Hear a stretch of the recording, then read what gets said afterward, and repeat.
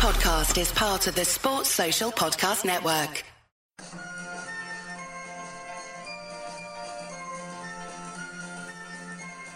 The Unholy Trinity Podcast. 3 Blues, 3 Opinions, 1 Everton Podcast. Welcome to episode 48 of the Unholy Trinity Podcast. Where this week I'm delighted to say that we're joined by our resident transfer guru, as we like to call him, also scouting guru. He's been on the show more than Lee over the last probably few months, and that's Andy McGregor. Andy, thanks for joining us once again in lockdown, mate. Thanks for having me on again. I feel very welcome as usual. Well, it's nice to have us all on at the same time. I know Lee got a bit of stick last time, but obviously he can't go anywhere at this moment in time. He can't travel anywhere, unfortunately. So he's got no choice but to slum it and come back onto the show. But it's nice to have you on, and it's been obviously quite a few weeks since we all spoke, and it's been a couple of weeks since our last podcast, and a lot has gone on in the world of Everton and the world of football since then. And there's no better place to start than Project Restart, as they've coined it, the Premier League. And we're at the point now where teams have initiated full contact training. We've seen a few clips from Everton over the last few days showing how that's been implemented at Finch Farm. And with now we're looking at starting the Premier League season on the 17th of June. And I'd like to bring anyone who wants to come in first of all before I start moaning. What are your thoughts on that, Andy? You want to go? Yeah, sure. I'll preface this all because with working with teams, basically since the day football stopped, the plan is always to return, and I think what fans have got to realise, and I think the wider public, I think even the governments have always supported this behind the scenes. The Premier League obviously have tried to manage the PR as well as they can do. It's not been great, let's be honest. It's very hard to in this time when there's a lot of people sadly dying. But I think the Premier League's looked at Germany. It's obviously spoke to its own scientists. I know there's a lot of stuff in the papers, but what's happened, and I think it's affected a lot of people's thinking, is there's certain elements in the papers who've got agendas. They put out stories on different sides each time. And I think people seem to cotton onto stories that they agree with, and then they seem to not like stories, and that's not always the full story. Personally, I think as long as it's safe, and as far as I'm aware, it's safe. I can't guarantee that, of course. Then I would say that it is ready to come back in June, but we will see. Yeah, mate. It's a very strange time, and obviously it's strange in the fact that it's a pandemic, obviously, but. When you saw, you guys probably saw the numbers of the day, it was 324 people died in the UK, didn't they, the other day? So when you compare that to other European countries, like I think Spain was single figures, Italy was single figures. I think the nearest to us was Sweden, who've obviously handled it very differently. They were like 80-something. So, there clearly is still people in the UK, A, getting coronavirus, and B, passing away from it, sadly. But it's one of those, it's like a double-edged sword, Germany have sort of led the way now by getting the Bundesliga going.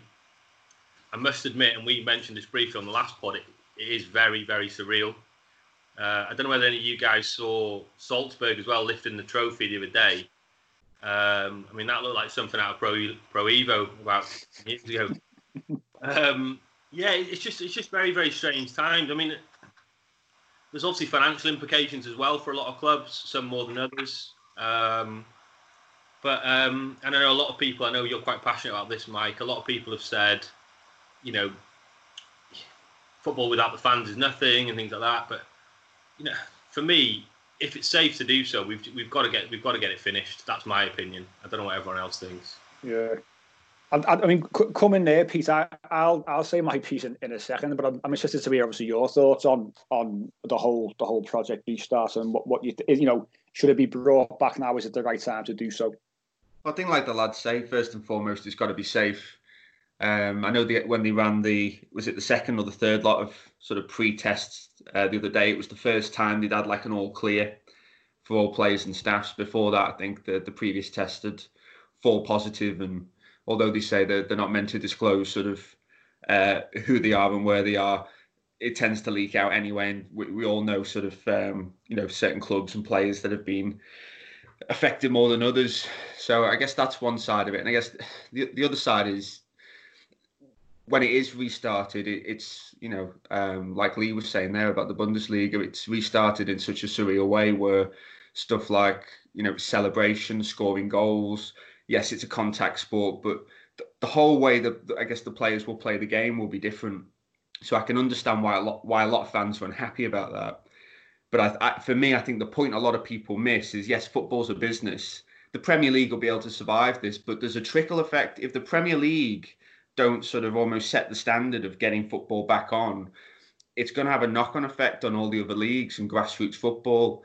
And I think that's how far down it goes, really. So I think it's a lot bigger than just finishing the season, and it's a lot bigger than the Championship, and it's a lot bigger than relegation as well.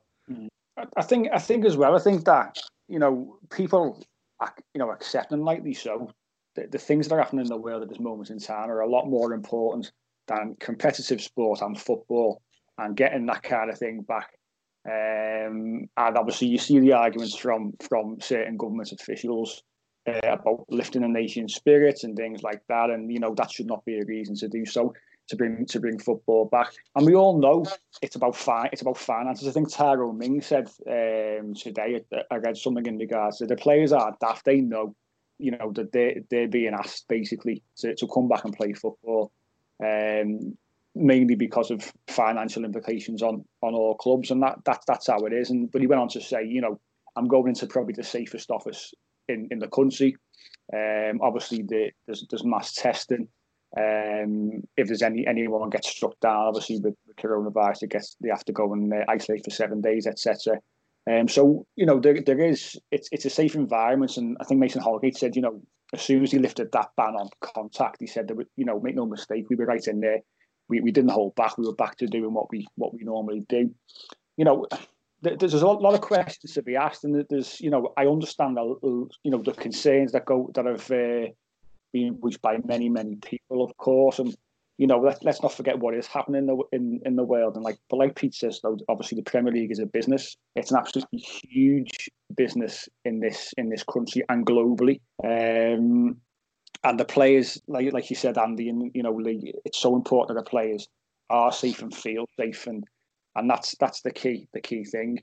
The big bugbears, I think, with a lot of people are the neutral venues thing is one, and obviously us as Everton, we're being caught up in this because of the Merseyside derby. Looks like it's going to be switched to Wembley Stadium, is what they're talking about, because there's massive concerns about congregations of fans outside grounds of games that obviously Liverpool are playing in, and they could win the league in. That's the first thing that are annoying people. So I mean, let's go down that road first, because I think there's a handful, about 5 or 6 games you've mentioned, which are looking to go to neutral venues. And what are your thoughts on it? The whole Liverpool situation and winning the league and the congregation of fans outside ground. I actually get it, to be honest with you. And this is not me sitting here going a slice on Liverpool fans, etc., etc. Any club who's in that position and they're 2 games away from winning the Premier League, or 2 wins away, whatever it might be, I think there's always going to be a group of fans from whatever club who will take it upon themselves to go outside their ground, the local ground, etc., and celebrate it in the current situation, regardless of who they support. What's everyone's thoughts on that? What I would say is the main thing is whether you believe they'll do it or not. It takes away any temptation. You know, if it is in Manchester or London, people have then got to travel all that way. Well, in Liverpool fans' case, is a short distance if it's in London. They've got to travel all that way to get there. And I think it's just being careful. Now, Liverpool fans obviously usually do congregate to welcome the coach. They sing that stupid song, "We're going to win the league," when they didn't that time.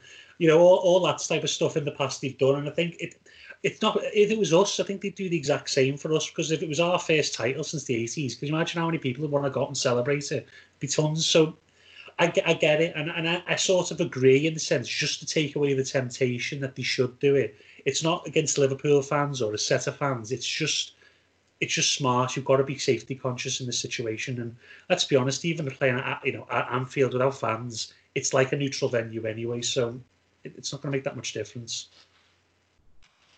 Yeah, I'd agree with you there, mate. At first, when it first came out that they may look at doing it, I was a bit anti it, to be honest. I was kind of thinking, what about the home advantage and even without the fans and that? And you're thinking, well, that's irrelevant really now. I mean, we need to try and minimise the risk completely in terms of, you're going to get large people together no matter what. People are going to get a load of beers and they're going to get together in big groups. But if you can try and minimise that effect, then I tend to host it in a neutral venue. I'd say the City Stadium would probably be better for me. But Wembley, I mean, you just got to hope that, first and foremost, that City just beat Arsenal. The Premier League are dying for Liverpool to win the league, aren't they?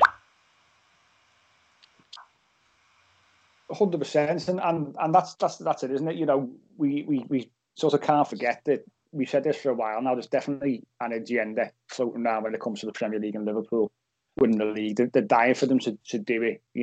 Sky Sports, even during lockdown, I didn't watch Sky Sports for quite a while because obviously there was no live sport on, and that was obviously the big thing and the big attraction of obviously having your Sky Sports subscription, etc. However, they are, even when you see a bit of Sky Sports News or that football show that they put on with every sort of ex-Liverpool player that's ever existed gets a little stint on the show, and the agenda is still there. I think it's the whole neutral venue thing for the Merseyside derby. I think from my side, I understand the reasoning behind it. I really, like Andy said, you're sort of trying to remove the temptation to go down there in the current situation that we're in. I think it's hard enough being behind closed doors with no fans, and so you're giving up your home advantage anyway, in a sense. But then you're losing that familiar, familiar surroundings of Goodison Park. So we haven't even got that to cling on to for our home derby, and that's what's rubbing people up, I think, the wrong way. And I get that, because you want, Liverpool are difficult to play at the best of times, and you want to sort of have something that you can use to your advantage, and playing at Goodison Park even without fans may help us in that sense. But like Germany's showing at the moment, there's so many away wins. It's absolutely incredible, and it's like just playing on a neutral field anyway, isn't it? And I'm sure we'll come back to the derby, won't we, in a future podcast. But that Wembley pitch is huge, you know, especially compared to Goodison Park. First game back, not everyone's going to be at full match fitness. Never mind all the other stuff about losing momentum, etc. But it is a question that I've got. Would they give us the home dresser? Given that it's meant to be our home game, home advantage, would they give us the home dresser at Wembley? You'd assume so, wouldn't you? I think that you're right to point out about the fitness. You've looked at Germany. Jadon Sancho hasn't been able to play for Dortmund yet because he's not fit. Now, whichever team comes back the fittest from this in the Premier League is going to have an advantage, because if you look at I think the lesson that's been learned from Germany is the fitter your team. Look at Bayern like a machine.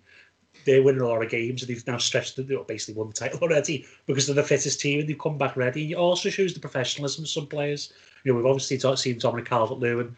Looks like an Adonis, doesn't he, at the moment? He's always working out. But there'll be players who don't. I think, Liverpool obviously will always be ready, wherever their regime is for working out. But that Wembley pitch is going to make a big difference. And for a team like Liverpool that loves space, that is an advantage to us, whereas Goodison in those comfy confines is a bit different for teams. So, yeah, it does take away the comfort of the home ground, I think, definitely.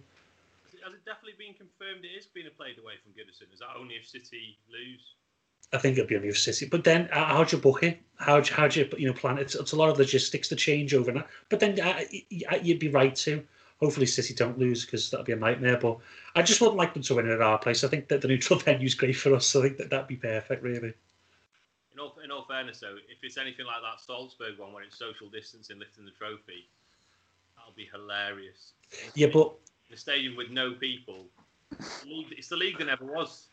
Yeah, but they could go and stand, in the Gladders with the cup and things like that, and to get pictures taken. There's all sorts of things they can do, and I just want to take away all that, and that would be the biggest concern. I think the main reason the Premier League come back, I don't think people obviously, Sky would like to see Liverpool lift the trophy. Don't be wrong, it's only going to be good for their business, but it's mostly financial, whether people like it or not. Football clubs can't afford to pay their players' wages for months on end without saying the only revenue that'll come in, apart from maybe the merchandise, which is not great, is the broadcasting revenue. And if that goes away, the clubs are just going to run at a loss. And by the time next season starts, teams like Burnley won't be around anymore.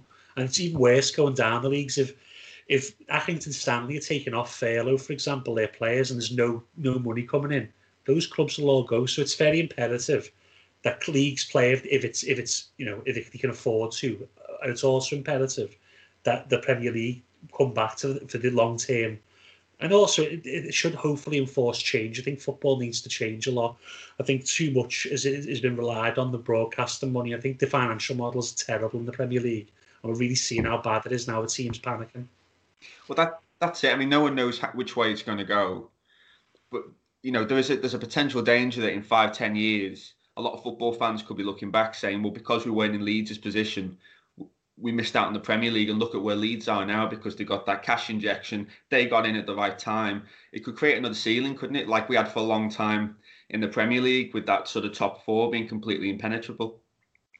Totally agree, mate. I mean, we talked privately actually between us recently. Wenger put that statement out, didn't he, about FFP, which I thought was really pertinent actually, about essentially teams pre-FFP have been able to load up and obviously, buy the best players, pay the highest wages.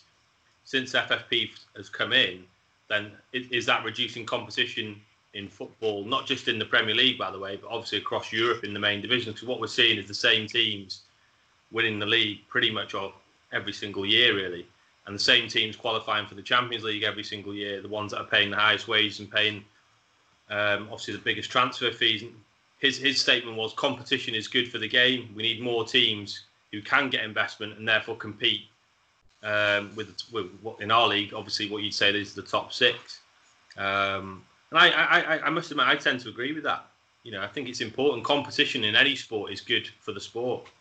And, as obviously from a biased point of view, as Everton fans, we've almost been a little bit hamstrung by not being able to inject a load of money in because we haven't got the same revenues. I mean, we're going to touch on in a second about the Hummel deal. That's £9 million a year, our biggest record sponsorship. Liverpool did a deal with Warrior in 2012, and that's when they were garbage, and that was £25 million a year.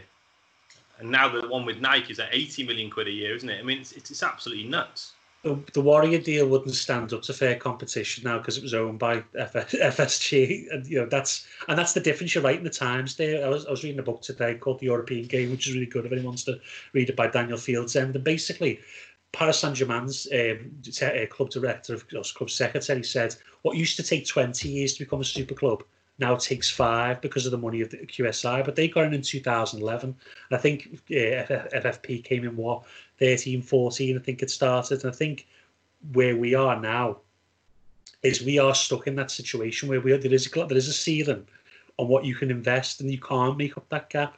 And the top clubs, hoover up all those great sponsorships, and we're left scrapping around. Hummel's good for us because we will be their top club.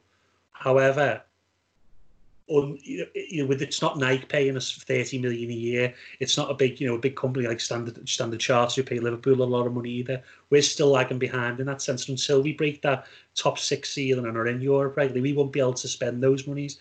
And I think, unfortunately, what's hamstrung us, and we'll get onto this with transfers later, is not the mismanagement by Moshiri, but the issues when he first came into football. We were a little bit wild with our spending, and it's come back to bite us now. A little bit giddy when they got. I think that's important. Just on a side note, I just wanted to mention about talking about lockdown and coming back. Some of the comments by certain players. One that comes to mind is like Troy Deeney, for example, who's come out and said, I've got children with breathing issues or respiratory issues. I'm not happy actually coming back full stop, and I'm the captain of our club because that could potentially endanger my kids. That's a very, very fair point. What's your thoughts on that? I mean, because obviously he won't be the only one in that situation either. There'll be a lot of other players who'll have family who are obviously, medically vulnerable. I think players should have the choice, really, shouldn't they? I think it's the same as when, I know it's a much bigger choice, but like Daniel Sturridge is a prime example. He used to never play unless he was 110% fit, and he would say at 85% fit, I'm not playing. I think players should still have that choice. I think if you like Troy Deeney said, if he doesn't want to play because of family reasons, he shouldn't have to play. I know Watford will be penalised by that, but that's their player's choice, and he should be allowed that choice.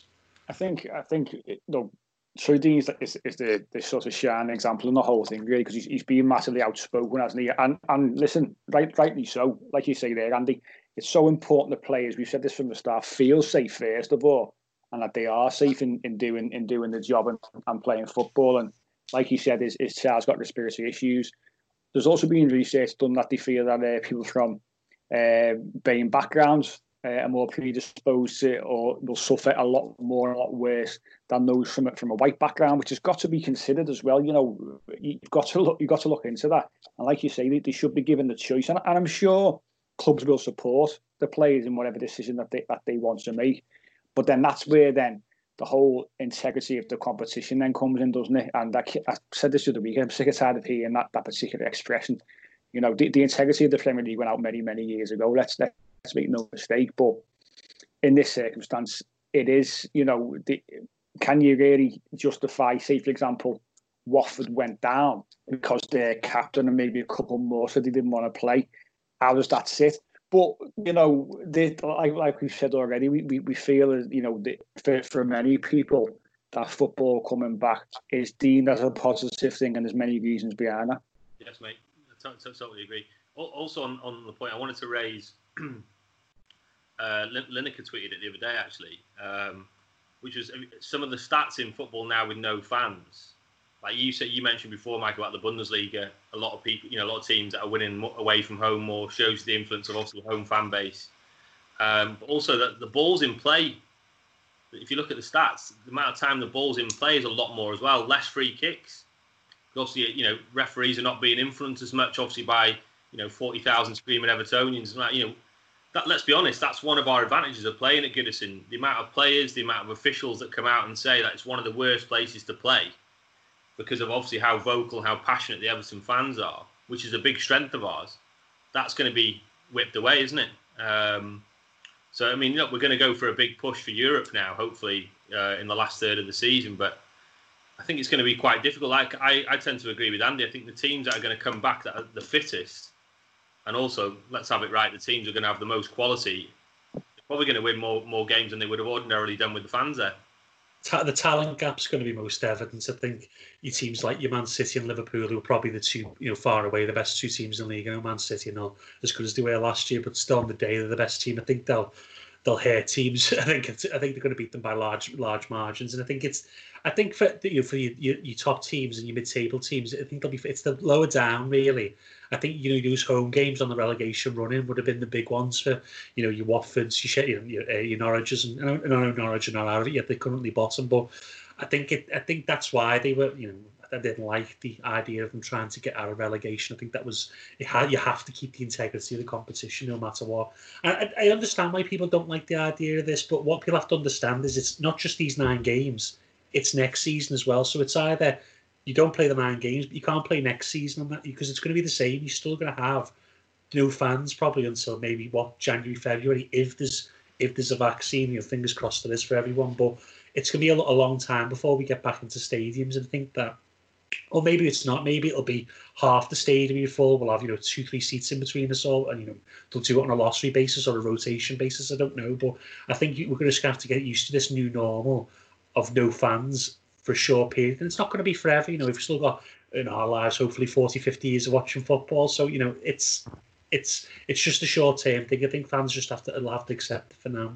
And that's sorry, Lee. That's really important. You know, because unfortunately, we are in this situation, and it's taken, you know, I say it's taken us by surprise. It shouldn't have done, really, should it? But we won't go into the political backdrop of this. But, you know, this is an unprecedented time, and unfortunately for us now going forward, whether it's football, cricket, golf, whatever it might be, we're going to have to get used to in the shorter term now. For, you know, so many months into the start of next year.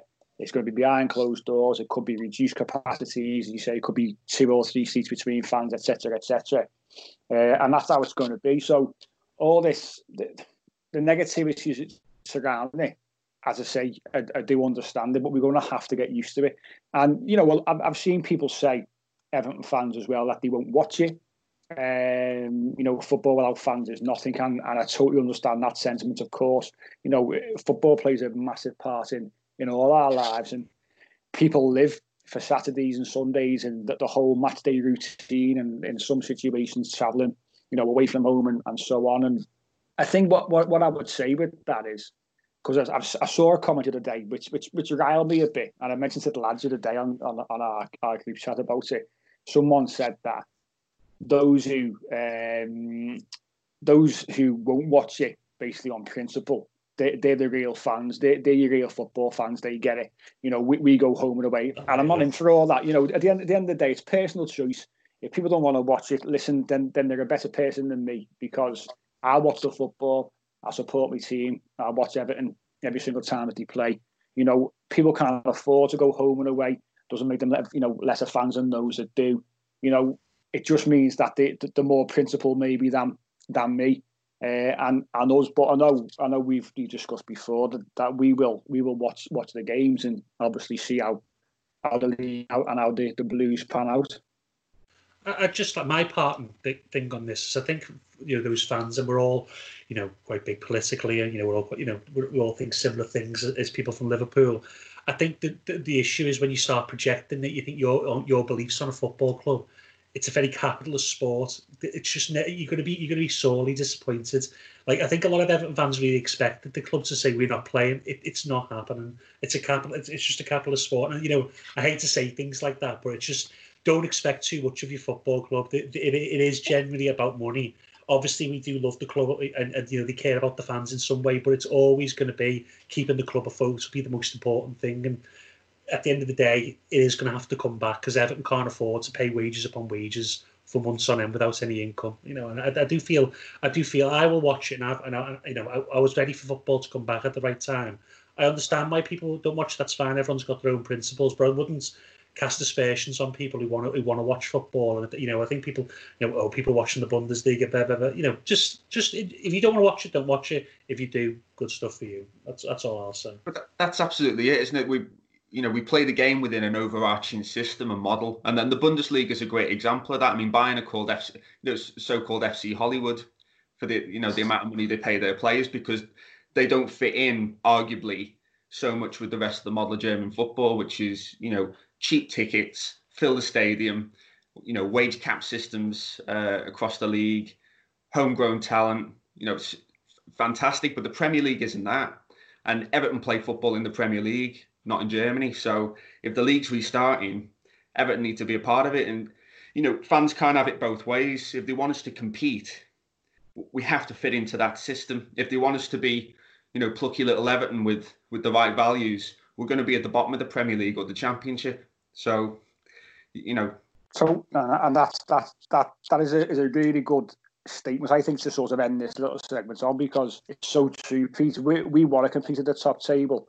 And we've been known as plucky little Everton for years, and obviously the situation we're in is very, very strange. But we're in the Premier League. It's the biggest league in the world. It's the most televised league in the world. It's et cetera, et cetera. And unfortunately, we're in the position where we've got to get back, and we've got to play football. Rightly or wrongly, that's a position that the club and all Premier League clubs are in. Moving forward, then we have mentioned it briefly there. Since we spoke, we had the announcements, which was much touted a few months ago, that we've Hummel have come on board to make our shirt, and it's certainly something which has captured, I think, the fans' imagination when it comes to excitement over a kit manufacturer. You've seen what Hummel have done with other teams. Hummel have come out and gone, Everton are our number one team. We're the ones in the Premier team for them, and it's great for us. Like Lee said, we're looking at, say, between 8 and 10 million apparently per year. It is our biggest deal. But as much as we're not at the levels of getting 20, 30, 40 million pounds a year for getting our shares made by a particular company, it's a small step, and it's a decent step forward when it comes to commercial revenue. Yeah, mate, totally agree. It's a little bit left field, isn't it, in terms of Hummel coming on board? I know sort of Umbro, I think, are moving more towards other sports, aren't they? Hence the reason why, they're moving away from Everton. It's always been synonymous with Everton, but I'm quite looking forward to it. We've seen quite a few kit designs come out. I know you put a few together, Mike. But yeah, people are moan big style, haven't they, about it? Jesus Christ, get a life. You know what I mean? If I want to sit there in my box room and get a few designs together, you know what I mean, and then I'll do it. I enjoy doing it. It's a bit of fun. listen, it's great. I love seeing them. I love seeing people having designs and throwing different ideas about. And some of mine aren't good. Someone said one of mine look like the seatbelt material from a car the other day, which is, listen, that's fine, no problem. At least you be safe with it on. You didn't get a level in art for nothing, did you, pal? Well, this is exactly right. I didn't paint, draw, use charcoals until the age of 18 for no reason. I'd like to put it to good use, but it's been good. It's been fun. I mean, some, as I say, some are better than others. Some are absolutely fantastic. How you go about and you put them on the players. Everton Designs always stands out how good he is at doing what he does and what have you. But you look. I don't know what everyone else thought. I hope the club consult some of the likes of Everton Designs and that. I mean, I know they've got to be careful with it, but if you look at the kits that Hummel have done in the past, like the old Real Madrid kit, that was a quality kit.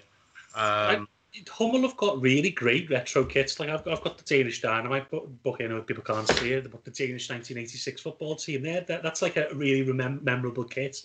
I think what we didn't want is, remember when we had the Nike shirts, and was it 12, 13, 13, 14, and it was just basically a training kit with our badge on and our sponsor on them. I think what Everton fans want is they want to feel loved by the shirt maker, and they want to feel it's individual. And I think that's what Hummel will do. Now I know people don't want the chevrons, but I think they look quite good myself. I like the chevrons, and I think it's going to be something really bespoke for Everton, which I think we'll all like. I think we've had some horror kits over the years. Remember that badge, the Play-Doh badge or whatever, the Playmobil badge that we had the other year? Those type of things need to go away, and I think we need something bespoke that speaks to Everton. And I'd love us to bring back a white collar. I used to love the collared shirts in the 90s. I hope that does come back, but I think it's a good deal. As I said a couple of months ago, I think Hummel was mooted in February time to me, and I think the reason Hummel is, it's already got a deal existing with the Fanatics, who obviously are our retail partner, if you will, and I think it worked in symbiote with them, really. So I think it'll be a really good deal for us. I think they'll make good kits for us, and I think I'd rather be their number one than be Nike's number 17. And Leicester basically have got off the kit, off the rack Nike kit. I think it doesn't look any better than with anyone else's kit. So I'd rather be number one. Here's a question for you: we've got a kit with a collar. Is there any player in the squad that would have the collar up? Tom Davis, 100%, would have his collar up. Make no You'd mistake have half about up, that. half down, half up, half down. Yeah, with a Mac on. Yeah, no one's a maverick anymore, are they? Like a Cantona, just walk around with the collar up, or the shirt untucked. Everything seems maybe to it's be... because football kits don't allow it anymore. Maybe this is what we need, a bit of a collar. Individualism, exactly. Yeah, we miss all that. But one of our best shirts in recent years was that the retro Goodison one, wasn't it? Which Sandro looked great in, by the way. The one time that he wore it, but that had a decent collar on, and I'm sure that one could have been put up, but put a bit of start under the collar there and get that wedge nicely behind your tapered neck. I used to like the Danker one with the white and blue lines. I think it was 95 FA Cup font. Yeah, great kits. They used to have the Everton on one of them used to have Everton on the neck collar there as well. I used to like that as well. But yeah, I'm happy with Hummel. I think 9 million it's a step in the right direction. Don't be wrong. It's not. Obviously, Uncle Alicia could have bought, a sports brand that's out of business, and paid us a load of money. But it's got to be fair competition, right? So I think Hummel's a good start. I think them, hopefully making some interesting kits for us, something like that stands out. The next stage really would be, getting Justin Bieber wearing and type of then, you can make it in a fashion statement to wear an Everton kit again, then that'd be great. It's just whatever works for Everton, really. Get a few influencers on board, but I do hope they make, even if it's just a third kit, like a retro kit or something like that. You know what I mean? That looks a bit sort of like 80s or 90s. And on that point, actually, obviously about the sponsorship, there's been loads of different rumours, and there are links between obviously Megaphone and NEC. How great would it be to get NEC back on the kit? I think with the Hummel retro kits and NEC, I think that's a perfect combination. There's rumours as well. I know people on Twitter put Kazoo. I asked about that. They always said they're not in the run, but again, everyone says different things to different people, so I don't know. But they've got a gambling arm. I know the fans again don't want anything to do with gambling. Completely understand that. I understand that people have obviously, it causes people to get into debt and have problems. Got no issues with that. As long as we don't bring, get like a sponsor like Chang again, and you have to drink that disgusting beer at half time. I'm fine with all that. Yeah, I think obviously there's been talk around NEC, wasn't it, going back a few months ago, similar time as Hummel, really. And, you know, in terms of sort of the romantic touch, that, you know, wouldn't it be great to go back to NEC, have a retro-style kit made by Hummel, and it'd all just bring it together nicely. All the designs that I've messed around with have all, well, the majority have got NEC on, and it looks great in any colour. Dead, you know, really, really clean. But there is, as I say, there is talk, like you mentioned, that Kazoo thing's come from the X. He's mentioned Kazoo, and he's also mentioned potentially another gambling company, but then after like a 12-month break. I think obviously with the current financial landscape, things have changed, haven't they? That's the biggest thing. So I think when we do get the new sponsor announced, don't be too surprised if it's not one that one's been mentioned, and two, the people aren't particularly happy with, because things have moved quite a bit when it comes to, you know, all areas of business around the country and around the world. I was quite surprised when we went with Sports Pacer, really. You know, given the conversation we were just having about the club's values, seemed like a very sort of un-Everton thing to do, to go with a gambling company. Yeah, it was interesting that Denise Baxendale said earlier this year that she was investigating the links between the betting company and Everton, you know, in the community. I don't know about that. I think that was well known at the time. But it's a very difficult moral one, really. You know, I think we're all proud of the Everton, the community charity. It's great, but I think the club needs to slightly be separate to that. And you've got to understand that gambling companies sadly do pay the most money. Like, you know, a lot of the little teams who come in fresh to the Premier League get those 1-year deals, and as long as they're in the league, they'll get paid decent amounts of money from gambling companies. Once they go back down to the Championship, different market altogether. So we might just take a deal for a year until the market comes back up. You know, it might behoove us to do that rather than take a lesser deal for longer term. You know, that doesn't reflect the situation in 2 years' time. It's very difficult when Everton are in a very difficult situation. I think they were hoping it would be a big commercial year for Everton, and obviously then this has struck. And I think a lot of things have gone against Everton, you know, with COVID-19, as we're going to with the transfers as well. I think it's just a difficult, and it's not, it's an act of God. It's nothing that we can, well, we hope it's an act of God. It's nothing that we can really do about it, is there? I think that, I mean, you look at the companies who are coming out of this sort of okay, you know, like your Netflix and things like that. They're doing absolutely roaring trade at the moment. So I've been knocking on their door, mate, to try and get a bit of a deal signed up with them. Did anyone have any shares in Zoom? Jesus, I never even heard of it before the COVID-19 started. Yeah, Zoom and Microsoft Teams, they're the ones, aren't they? And obviously Skype as well. The three of them are absolutely flying. But let's move on then. You mentioned there, obviously, the change of landscape and transfers. And, you know, we seem to have been linked with every sort of player at an Italian club, due to obviously the Ancelotti name and links, etc. But things are definitely going to have to change, aren't they, in terms of what we do? We were always going to be, I think, quite tight anyway when it came to finances for this particular window. Even more so, you sort of fringe players and your deadwood have probably got even lesser value than they would have had. You know, your Morgan Schneiderlins, your Balassis, people like that. So things are going to have to change, aren't they? And targets are going to have to move. And potentially, this is only from my side, we're going to be looking probably more at frees and loans. Potentially, with the situation pre-COVID-19 was that Everton, coming off the back of 100 million loss, we're up against the Premier League regulations, you know, for the cost and control regulations, and essentially the club were hoping that Cenk Tosun would do well at Palace. We'd sell him for 20 million.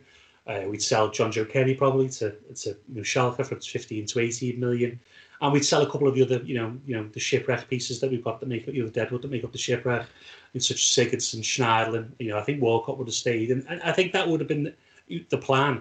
Sadly, with COVID-19, that's all changed again. I think Cenk Tosun getting injured anyway probably changed that as well. John Joe Kenny, will he stay or will he go? I think that's an option Everton have got now. I think, as it was reported the day, Monaco are trying to cut their playing squad down, so they will take less than the 13 million that Sidibe was the option for Sidibe. So we've got an option there as well. It's going to be difficult. I think the free market's quite difficult. I think the club's not really engaging yet in that, because I speak to championship clubs, and championship clubs are still getting told pre-COVID-19 contract prices by agents. So until the agents come round and start knocking the prices down, I think it'll be a while before the market sort of kicks off. But Everton, yeah, I think the smart thing for Everton to do would be to, if they can't get the targets within the financial framework, would be to take loans where we do have an option to buy. So if the player does do well, we've got that control over the situation, and then play it from there. I expect to see 2 or 3 loans and maybe 1 or 2 permanent transfers. Yeah, mate, I'd agree with that. I mean, if we were going to say in terms of what are our priorities, you've just mentioned there, right back definitely, centre back. Obviously, the Gabriel rumours won't go away. There's loads of rumours that he's had the medical already. He's obviously interacting quite a bit with Richarlison and things like that. Yeah, we'll have to wait and see with that one. I think we still need another centre mid, especially now with Gabamin getting injured. There are pros. I mean, Sidibe, he's a conundrum for me because he's had some great games for us and he's absolute shockers. He never seems to be a 7 out of 10. He's either a 3 out of 10 or a 9 out of 10. But if we can get a knockdown price for him, would you take him? I potentially would if you got him for like 6-7 million. My issue with it is, why sign Sidibe if you're going to be selling him in 12 to 18 months anyway? Because he's clearly not the long-term Everton right-back. I understand the short-termism of it. I'd rather just keep Kenny for a season if we're going to go stand pat at right-back. If we can sell Kenny, great. Maybe that's worth doing. I just think with Sidibe, as I said before he arrived, he's got these flaws that you're just not going to be able to change 27, 28. And if I think Coleman's fine as a backup. I've got no issues with him. Obviously, Leeds. I know people don't love him as a captain, but he knows what Everton's about when players come into the club. He can tell us, tell them about what Everton fans expect, I guess. But I think the starting right back, I think Everton need better than Sidibe and better than John Joe Kenny. Whether we can get that in this market, I don't know. That's the position with the most swing. I think we may say, let's keep Kenny, let's keep Sidibe, and go and then next summer we'll look at right back.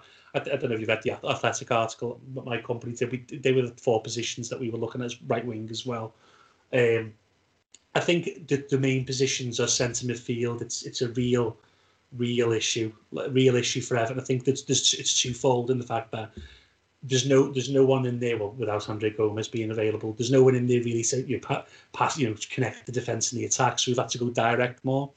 And I think there's also a real issue with structure. You saw the Chelsea game where as soon as the ball went through the midfield, they were on the centre backs, and it leads to Jordan Pickford having to do a lot more probably than he probably should have to do really. And I'm not Pickford's biggest fan, but he's facing a lot of good chances because the centre backs are getting no protection really. And I think that's the big area, the centre midfield. I think centre back, again, we've got options there. You could just say Michael Keane will stay. I think we could sell him or we could keep him. He's got 2 years left on his deal. I think if we went into next season with Mina and Holgate, maybe we'd want one more, but I think we'd be generally happy with them if they had a bit more protection in front of them. So maybe centre mid and right wing will be the priorities in terms of trying to upgrade them, and then if we do have the finances, maybe look to get loans in the other positions. Maybe there's all sorts of options on the table for Everton, really. There's obviously Lee mentioned there Gabriel, and he was the one who was touted for quite a long while, and then the last sort of week 10 days he sort of pitted away a little bit with other sides, apparently, and from Napoli being the one apparently have agreed a deal. And there was all this talk of, well, if Napoli are getting Gabriel, Schalke said, well, we can have Kenny for another 12 months. We'll then let you have the Tobido, the lad from Barca who's on loan at Schalke. He had an absolute shocker yesterday, by all accounts. But Evertonian yesterday. He was, and that's a familiar thing, isn't it? When they get a name of someone willing to, and they watch them, and they judge them on one game. But I think we can all probably agree that centre half is a bit of an issue. But the problem we have is those players that we thought we could get, like I said before, we could get some kind of money for. Well, their value will be diminished. The players say at the top end of the value. And just say, for example, Jordan Pickford, for argument's sake, if, say, Pickford was going to go pre-all this, you might have got, say, 40 million, 45 as England's number one.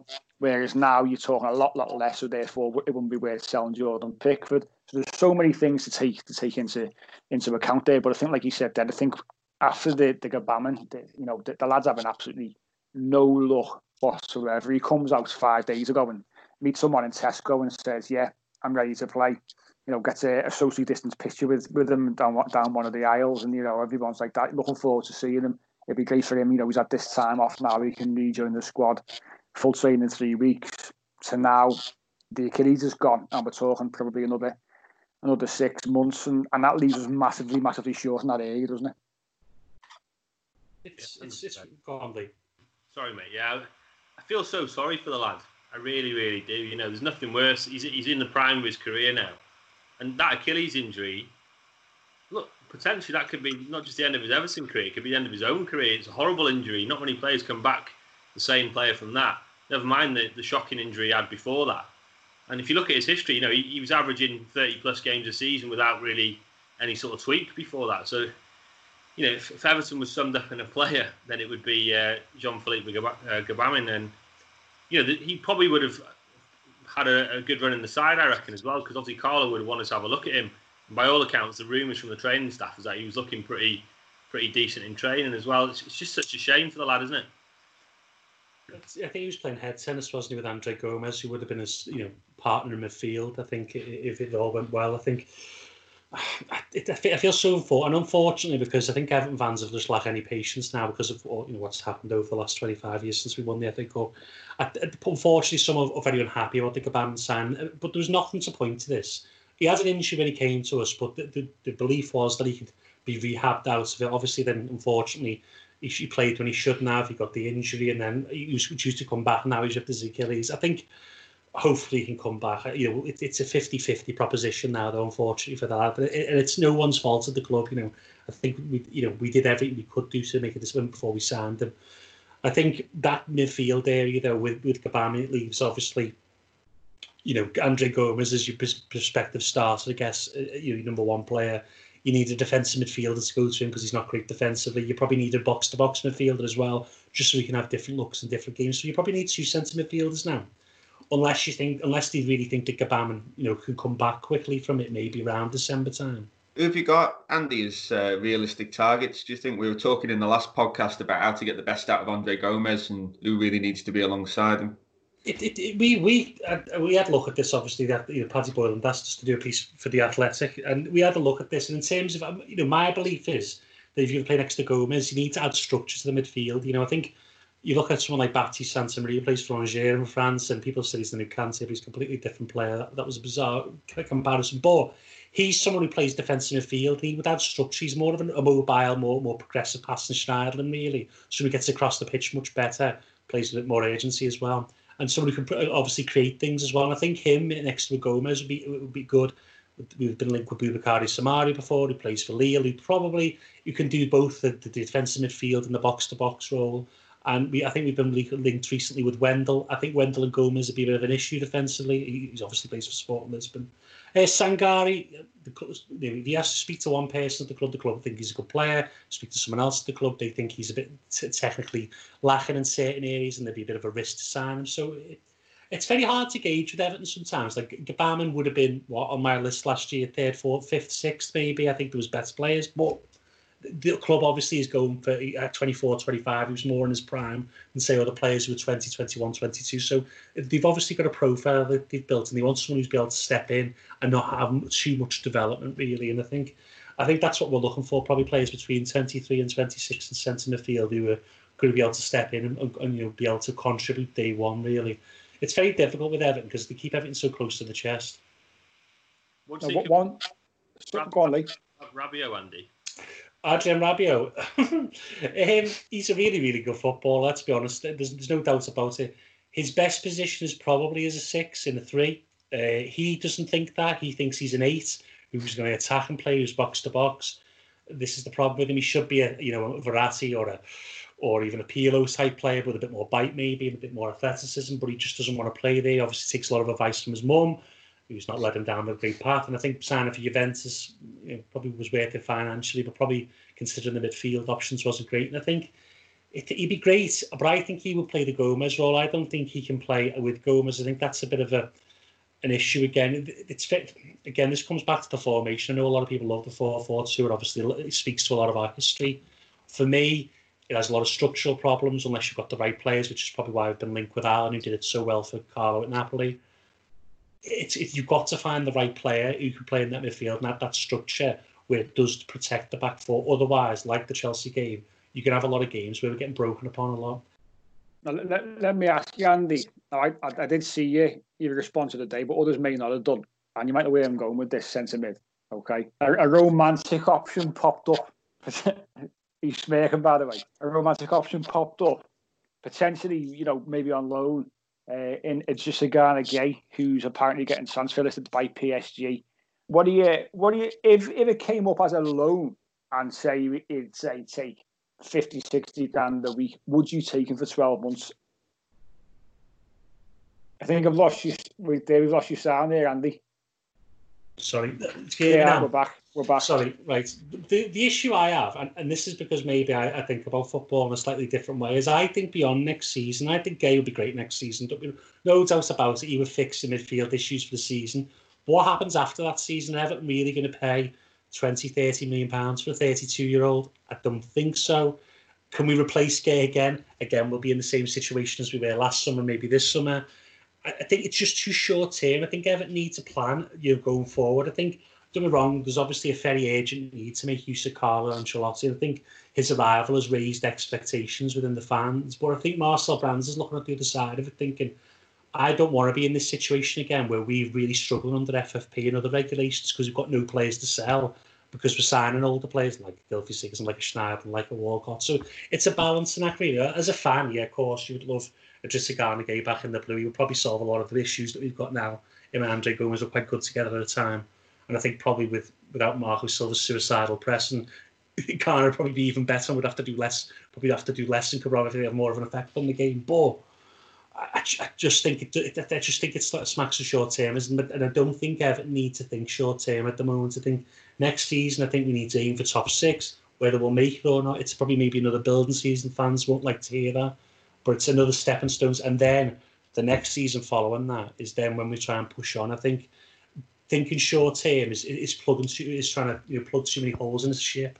And I think we need to actually have a consistency. If you look at the best teams in the league over the last 5 or 6 years, they've had a consistency and they don't chop and change everything each year.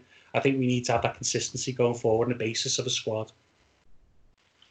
So no. No, it's an interesting one because you just mentioned yourself on another point there. We may have to look at sort of other ways in terms of the financial turmoil we're going to enter into in the next. So maybe it will be a case of maybe trying to take Garner on loan for 12 months to fill that gap. I mean, we mentioned it briefly. Carlo's probably greatest ever side, the Milan team he had. He had someone like Gattuso, didn't he? He was the legs in midfield, and then Pirlo was your sort of your sort of majestic football, if you like.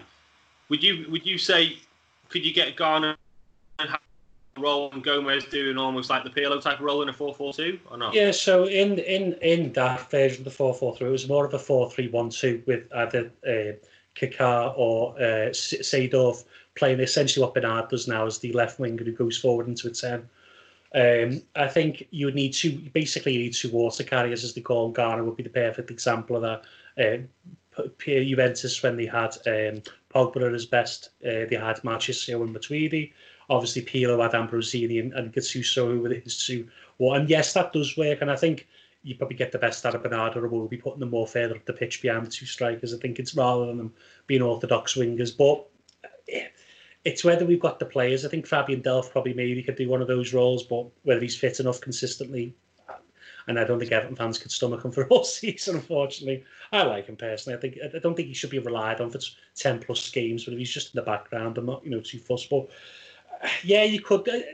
But unfortunately, what's happened is I think a lot of the noise coming out of Everton, and we're all making all assumptions as well, is that we're going to play 4-4-2. For all we know, Carlo has played 4-3-3 in the past. We could be playing 4-3-3 next season, and they could be recruiting for 4-3-3. Now, we're obviously assuming that they'll stay with the 4-4-2.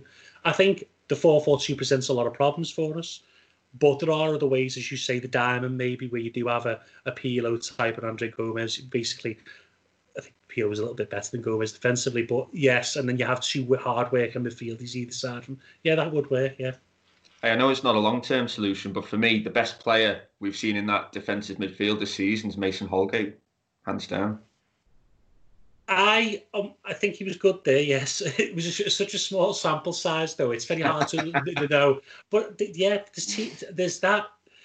if he could do that in big games, then that would work, yeah, because he's just there to basically stop the centre backs and protect them, really. And I think that's been the main issue. I think a lot of, when Michael Keane's played, and obviously when him and Sidibe play, you just put balls in the channel down that side against the, as no one can see him pointing in the distance, pointing in the direction here. But that's been a key. And I think the main area, and I think if you're going to invest in, main in a position as centre midfield, I think apart from there and right wing, we can get away with pretty much everywhere. I think right back we could have Kenny and Coleman, we could have Stevie and Coleman, or centre back we could stick with Keane as your third centre back. I think we can survive another season, but in centre midfield, if we're going to make this work, we need two players, and I think that's the real key area. Where we could move a Charleston to the right wing and sign a centre forward. That is also an option. I know people don't like that idea, but he's still going to score 10 plus goals there. It's a necessary evil. It's just how we be creative. I think the plan is obviously to sell players and then maybe say to Lille, we'll give you 10, 15 million up front for Gabriel, and then the rest over 2-3 years or 2 years. Now you're probably thinking more of a Nicolas Pepe deal over 5 years more so, because the way the financial situation is going at the moment. It's very difficult at the moment. And that's why the Gabriel deal is 50-50 at the moment. It's because Lille will need cash because they've just had the TV money taken away from them. So they probably changed the terms of the deal, probably, in that they want more cash up front. Yeah, it's definitely going to be a different and interesting transfer window as and when it opens, as and when the season is finished off. But it's going to be something which I think, like you say, we need to have patience once again, and let's just trust those in charge to do the right thing is the key. But Andy, really enjoyed the chat once again. It's always good to talk about obviously recruitment, etc. In what is a real strange time even now. So thanks for coming on again, mate. Thanks for having me again. Quickly before we go, I wanted to ask you a question anyway. You mentioned about right wingers. Is there any that we've been linked with that has got a bit of legs, or linked with that you think would fit the bill for us? Just quickly. That's the only position that I think's been the real quietest in terms of. I think Under's obviously one we've looked at from Roma. I think he's a good player. The rest, I'm not. To be honest, we haven't really been. Calajan we were linked with today. I don't think that's got any legs. I think Lozano, he's not really a right hand side. Plays best off the left. The issue is, I think it is. You could sign wingers all day, but the issue is the 4-4-2 is a very specific role. And when we looked at it for the Athletic, we had to consider people who could defend and cover the right back as well defensively. You saw in the Arsenal game, when Saka came on and Iwobi and Stevie couldn't tie their own shoelaces at times because they just didn't understand where they needed to be. And I think you've seen Alex Iwobi's played on the wing many times for Arsenal. But when required to defend one-on-one more consistent in a 4-4-2, he just didn't know where to be. And I think that's why Everton are working on hard with him and Bernard on their off-ball duties. But that's the real issue when recruiting for the right wing. It's because it's such a specialised position. And let's be honest, 4-4-2 hasn't been in vogue since, 2002, 2003. A lot of these players have never played 4-4-2. They've never played it in the academy. So it's quite a change. It's quite a specialised position. Hopefully, we can find the right person to do that. I like Crepin Diatta, who plays for Club Brugge, very explosive player, also plays right wing back, so understands his defensive duties. I think that'd be an idea, but he's obviously not in Belgium. He's not in a top 5 league, so it's a very. I think that's the position it's the most intrigue. Yeah. And made even more intriguing by the situation that we're in and the transfer landscape. But again, thanks for coming on, Andy, and thanks everyone for listening. The next time we're going to be back in town and back on is probably going to be the weekend before the season is back, which is strange to say. And let's hope that the players can remain safe, and people there can tick over and go do the job as safely as possible. And we are going to be previewing the neutral venue derby by all accounts. So that'll be something interesting, something to look forward to. So thanks for listening, and we'll catch you then.